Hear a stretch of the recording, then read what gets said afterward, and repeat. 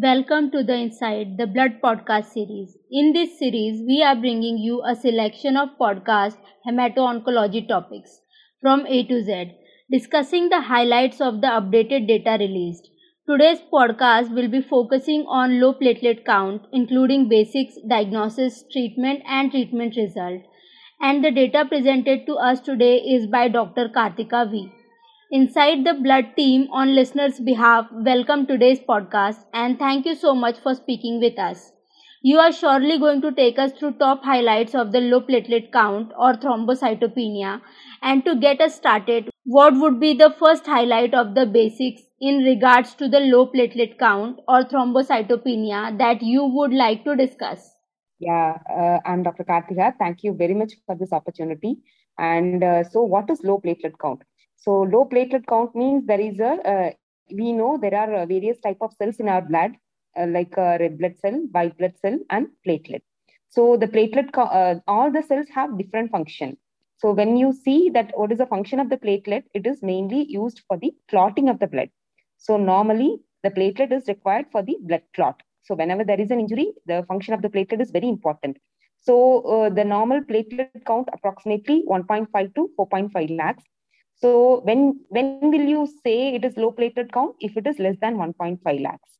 So all the patient with the low platelet count will not be having any symptoms. Suppose the patient might be having around 1 lakh or 2. So they may not be having symptoms.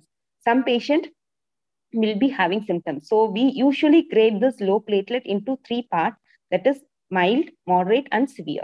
So if it is less than 50,000, we usually say it is severe thrombocytopenia. 50 to 1 lakh, we usually say it is a moderate. And if it is less above 1 lakh, less than 1.5, we usually say it is a mild. So the patient platelet, depending upon the amount, we usually call it as a thrombocytopenia, depending upon the amount of the platelet. When we have to treat, so if the patient is asymptomatic, when they will come to us, so usually if the platelet is less than 1.5 lakhs, some patient may feel the severe tiredness and weakness. Some patient completely asymptomatic. Sometimes there is one condition called physiological thrombocytopenia. That is, in the pregnancy, the people platelet count may go down up to 1 lakh because there is an increase in the volume overload in the pregnancy. It can cause, there is a dilutional thrombocytopenia. Actually, it is not a real thrombocytopenia, but it is a dilutional thrombocytopenia. That is, platelet count less than 1.5 lakh, it can go up to even 80,000.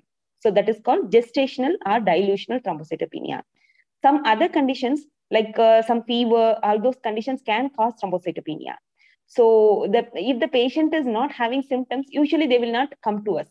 Some patient, they found to have a low platelet count during the evaluation for some other disorder.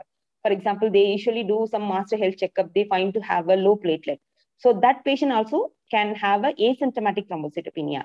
So whenever I usually get a thrombocytopenia, I usually confirm with the peripheral smear, because sometimes what will happen, the platelet count may be low in the machine, but when we check personally in the peripheral smear, it may look normal. That is called pseudo-thrombocytopenia. So pseudo-thrombocytopenia is nothing but the platelet count will be normal in the slide. That is, when you examine manually, you will get a normal platelet. But when you see in the machine, it may show as a low value. It is mainly due to the reagent which is being used for the analysis. The reagent which usually we have in a test tube that can cause this sort of manifestations. So that is called pseudo-thrombocytopenia. Some patient may be definitely having a thrombocytopenia. So always, when you are getting a low platelet count in the machine, don't be in judgment that I'm really having it. You have to definitely confirm manually by seeing the peripheral smear. And if the patient is having a severe thrombocytopenia, they will have some symptoms. Example, they may have a symptoms of bleeding from the gums, from the stool, or they may have a bleeding in the stool, or they may have bleeding from the any other site, some cut injury, profuse bleeding, all those things. So depending upon the age and the physical examination findings, the causes may vary. So usually we know dengue causes thrombocytopenia. Other than dengue, there are various other conditions from the benign to malignant hematology. That is, from starting from small lesions like ITP to major issues like leukemia, any patient can have a thrombocytopenia. So always thrombocytopenia is not alarming. We can treat it with the Some common drugs also, or there can be some disorders like leukemia can also cause thrombocytopenia. Yes, doctor. Thanks, Dr. Karthika V. Please also tell us about the related diagnostic workup. That is, how is a low platelet count diagnosed? Yeah. So the low platelet count, usually you will not get, you will not be able to see it. Usually by seeing the auto analyzer report, then only we can come to know that there is a platelet count is low. So auto analyzer report, that is the machine and report. When you do a CBC, complete blood count, you will get to know there is a low platelet. So as I already told, when there is a low platelet, you have to examine the peripheral smear. And then if it is really low, then only we have to investigate further. So what are the further investigation we have to do? First, before going into the investigation, we have to examine the patient clinically. Suppose, is there any recent onset? The patient is having any lymph node or abdominal lymphadenopathy or organomegaly. All those things has to be examined, and we have to be very careful about the history. Sometimes what is the diet they are taking, whether a non-vegetarian diet or diet containing B12, whether they are taking or not, and what about their dental condition, and what about their other, sometimes thrombocytopenia can run in the family. So the family history is also very important. And then after the physical examination and the clinical findings, we usually get to know what could be the reason for thrombocytopenia.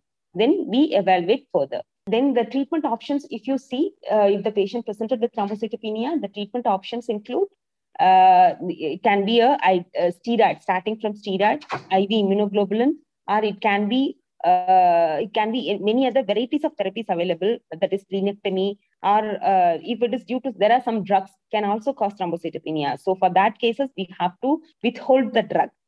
So these are the things we have to be very carefully. That is a fantastic roundup of all of the thrombocytopenia highlights from A to Z and update data.